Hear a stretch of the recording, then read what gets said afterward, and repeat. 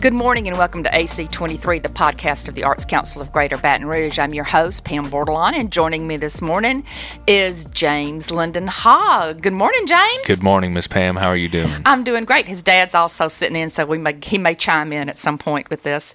Welcome, Jim. So I interviewed you many years ago. You were 12 years old. So what has James Linden been up to since then? Yes, ma'am. I've been up to a lot since about 12 years ago. You did a wonderful story. It was featured in The Advocate, talking about my music and love of history. Well, in regards for my passion for love and history, not much has changed. I've continued to pursue that through a lot of different mediums. I've recorded more music. I've written a book. And I'm continuing to play and see where that will lead me. Okay, so you graduated from LSU. Yes, ma'am. When did you do that? Last year? Yes, ma'am. I graduated actually December of 2021. History was my major. Okay. And at LSU. So how do you incorporate history into your music? How's that marriage? Right. Well, I always grew up listening to old-time music, gospel music, bluegrass music, and history as well was an early interest of mine. I remember I was about 8 or 9 years old, and I talk about this in the book that I wrote called Finding Faith in the Wasteland. It's a story in one of the chapters, and I got to go up to Monticello as a young lad, and my father and I, we were on the road with Mr. Ricky Skaggs. We were asked to go on the road with him. It was a really neat experience, and so seeing that really opened up a new world to me, because I learned about this fellow named Thomas Jefferson, and he played fiddle, and he was just a Renaissance man. And so that interest, that connection between history and music probably was birthed at Monticello. Okay. So you mentioned playing with Ricky Skaggs. He's just one Grammy award-winning artist you have performed with, and I was looking on your website, and that's an impressive list. Rhonda Vincent, Billy Dean, Marty Rayburn, Larry Stewart, the late George Jones. I just watched the biopic on he and Tammy. Yes. So he's like famous all over again for the fifth or sixth time. Yes, ma'am. What was that like to perform with legends like that? Well, it was an incredible honor and privilege to be able to not only just play beforehand. I remember I was a young boy when I got to play fiddle before George Jones got up on stage. We were doing a fundraising concert in town in Baton Rouge, and George Jones got to come, and I got to meet him and shake his hand, and hey, George Jones, he talked like this. And it was just an incredible experience, and of course with all of those other figures like Mr. Ricky Skaggs and Rhonda Vincent and Billy Dean, all these other country artists as well. A lot of the music I play is sort of like the grandfather to country music, old-time music. Okay. So I noticed that one of your songs, and I was listening to it on YouTube, is called Glory in the Meeting House. Yes, ma'am. And you play every instrument in the music video. So what all are you strumming? Oh, Lord, I am playing in that video. You can check it out on YouTube. It's on James Linden Hogg. It's called Glory in the Meeting House. It's an old fiddle tune, but yes, ma'am, I play all these different instruments. I play fiddle, banjo, I play the upright bass, and I play a penny whistle as well, I think, in that video. Yeah. And I cut all the tracks, and then had to listen to it and film myself as well doing the song. And oh, Lord, that was hard. Sounded like a good idea at the time, didn't it? Well, thank you. It was enjoyable. So you performed at... This is what I love, and I think you were just about to start work on your first CD when I first met you, and it was called College Fund Volume 1. Yeah. So explain to our listeners exactly what that means. Yes, ma'am. Well, in college, or a little bit before college and during college, I recorded 3 albums called College Fund Volume 1, 2, and 3. And it has some original music on it, as well as some old Celtic music and folk music. And I sold all those CDs to help pay for college. And I still have some, and I still sell them at gigs. I maybe want to go on to graduate school, need to record a few more. So that was quite the creative way to come up to help pay for your higher education, I have to say. Well, thank you. And I'm very grateful for the folks who have bought them over the years. Yeah. So you mentioned you do a lot of gospel, but then you do like So you have a Celtic heritage, and you kind of draw from that a little? Right. Yes, ma'am. I have Scottish ancestry, English, Irish ancestry, and I play bagpipes as well. I actually play a lot bagpipes for a lot of funerals. So if you need a bagpiper for a funeral, I'd be happy to do it. You play Amazing Grace in your sleep, huh? Absolutely. Absolutely. Got the kilt and everything. Oh, Lord, I have 3 kilts. Okay. For each branch of the family, you're covered, huh? each branch. Right. But no, all of that Scottish music, especially with the bagpipes, it's really haunting, and it's so deep, and it's really in contrast to a lot of the music that you hear on the radio today. And I like that kind of old music, almost music that sounds like a soundtrack, Yeah, to a movie. Right. Yeah, you just can close your eyes and visualize what you're... Right, exactly. It's deep music, it's powerful music, and I like to replicate that. Yeah. So you've played at the Jazz Fest down in New Orleans for a couple of 3 times, I think, now, huh? Yes, ma'am. At 13 years old, I was very honored to be able to be the youngest performer in 40 years at the Jazz Fest. Wow. And I came back last year as well in 2022 to play again. And Jazz Fest is just an incredible festival in and of itself. There's so many different kinds of music, not just jazz music. It's all over the world. Right. And so, yes, ma'am, I was able to do that. So did you meet anybody cool and interesting? Paul McCartney. Yeah, Paul McCartney. No, ma'am, he was way over on the other side. Got to see him, though. Got to see him, just like everybody else. But no, actually, I met some really neat Tulane students. They came down, and they were really getting into some of the music I was playing. And so there was a lot of neat folks to meet from around the country. And I saw you also have played on some of the Viking River cruises. Yes, ma'am. I've been able to play on some riverboats and bring the history and the music to people from across the country who come to Louisiana and want to learn more about Louisiana history and culture. And so I've been able to be sort of an ambassador for that kind of history. Okay, so. Tell me about you are now a published author, aside from everything else you do. So tell me a little bit about your book and kind of how you started. Well, I always my grandfather, he wrote a few books, T. Hogg, the Cornbread Poet, and I actually have an ancestor who goes way back to Scotland named James Hogg, and he was called the Ettrick Shepherd, and he was good friends with Sir Walter Scott. Oh, wow. Okay. And I always wanted to write a book, and how this book came about, it's called Finding Faith in the Wasteland, Short Stories on Life's Quest for Meaning. Okay. I was in a college poetry class a while back at LSU, and I learned about this poem called The Wasteland, and about T.S. Eliot.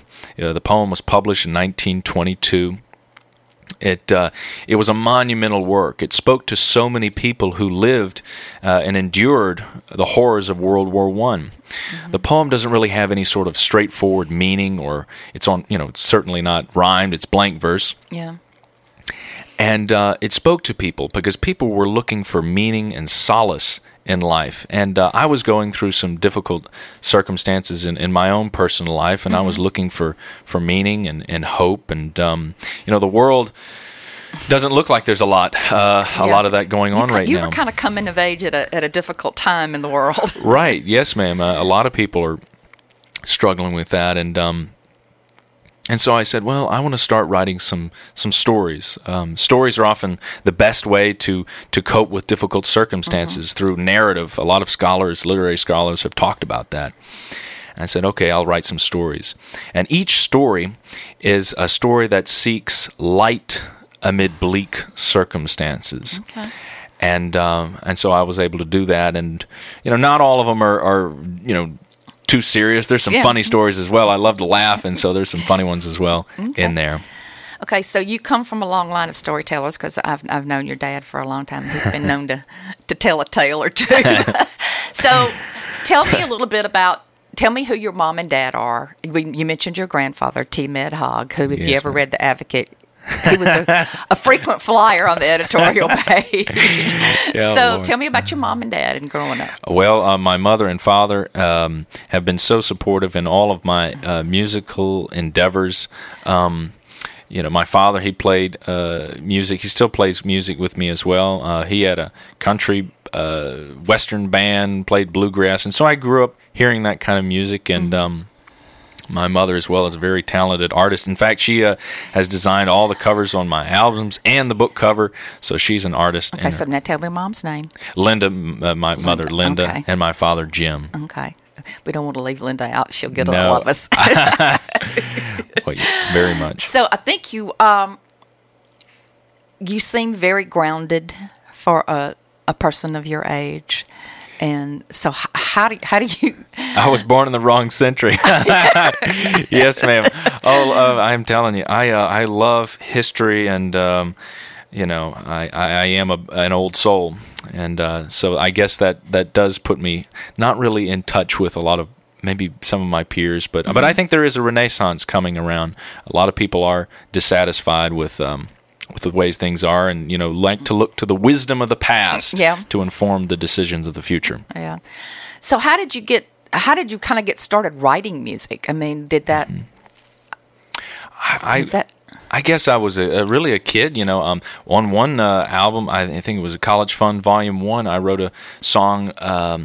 It was a World War I song. I love the history of World War I, that period, and it was about this fellow. He went off to war, and he wrote letters to his fiancée, girlfriend, and he came back home, and although he survived the war, she died 2 weeks before he made it back. And I just sort of thought, this is a really neat story. Little did I know that very same story actually was in my own family. Like I had a great uncle that had a similar situation. Oh, wow. And so a lot of families had that sort of tragedy. Just knowing your family is, I think sometimes if your family tells you stories, if you always heard family stories, right, and you had people that always shared that past with you, that definitely shape who James Linden is. Absolutely, yes, ma'am. Absolutely. My grandfather, he said whenever a great man or woman dies, and I would consider him such, a library burns. And so with him goes all of those stories. I love that quote. That's fabulous. Yeah. Where can we get your book? Where can people get your book? Well, locally, and I'm all about supporting local booksellers. You can find my book at the LSU Rural Life Museum gift shop off Essen Lane. Okay. You can also find it at the LSU Museum of Art. Okay. Near the Shaw Center. It's inside the Shaw, yeah. In their bookstore. They've got actually just store, not bookstore. But yeah, they've got a lot of neat little items over there you can pick up. Very much. Very eclectic. I love that store. And then you can also find it at Cavalier House Books in Denham Springs. That's the Antique District. Okay. That's one of the last few independent booksellers. And, of course, you can also get it on Amazon as well. Okay. At Finding Faith in the Wasteland. Right. Yeah, again, that's Finding Faith in the Wasteland, Short Stories of Life on Life's Quest for Meaning by James Linden Hogg. So... And he's got, you've also, not only do you have a new book, you've got a new album coming out. So tell us about this latest venture. Yes, ma'am. I'm really excited. Just put out a new album, and it's called The Expedition. The Expedition. Okay. And it's the title track called The Expedition. Recounts the story of this explorer named Shackleton. He went down to Antarctica many years ago, and I actually learned about Shackleton in Eliot's poem *The Wasteland*. He was alluded to, and I'm like, who is this fellow? Shackleton. Fascinating character, and he said he went down there and went to Antarctica, and they felt like there was someone else with them. And Eliot also was alluding to another story in the Bible talking about the road to Emmaus. When after Jesus was resurrected, the disciples couldn't recognize him. Mm-hmm. He was walking along the road with them.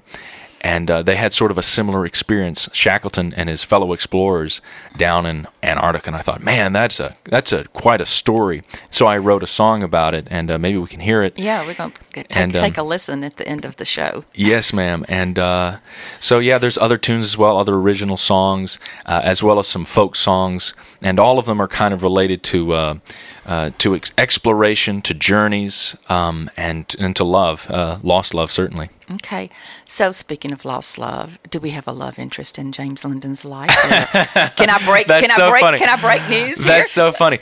So funny you mentioned it. Well, I posted a while back on Instagram. By the way, if you're on Instagram or Facebook or YouTube or whatever, go to James Linden Hogg. That's JamesLindenHogg, and you can follow and like and subscribe and find all sorts of valuable material. Well, I put up a picture of my violin, and I said, the love of my life. So that's the love of my life. That's your love of your life. It's a 243-year-old violin, and wow. she's beautiful. So that's, yes, ma'am. So is that your favorite instrument to play, violin? Oh, yes, ma'am. I love violin, fiddle, and I love playing the banjo as well. I've got a beautiful old-time banjo, goatskin head. But I play a lot of different instruments, so they're all competing for my affection. So what's on the horizon for you? Where do you want to be in 5 years? Oh, wow. The stage of the Grand Ole Opry or what? Well, that would be great. I would love to. Yes, ma'am. Well, I don't really know. I don't want to stop pursuing my interest and passion for music and history, and how wherever that will lead, I think I'll be fairly well content. Okay. Yeah. Right. Yeah. So, James, we thank you so much for coming and updating us. And you can follow him on YouTube, Instagram, Facebook, all of the above. And Expedition. The Expedition. The Expedition is the latest musical endeavor. And also you can check out the book, Finding Faith in the Wasteland. And we appreciate you joining us this morning. As we leave AC23, we're going to take a nice listen to James Linden Hogg and the Expedition.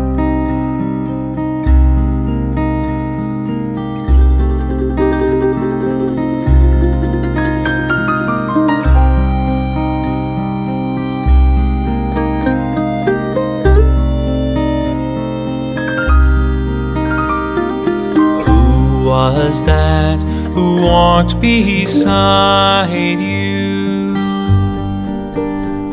I'm sure there was more than you and I. Although there were two, there was more than we knew.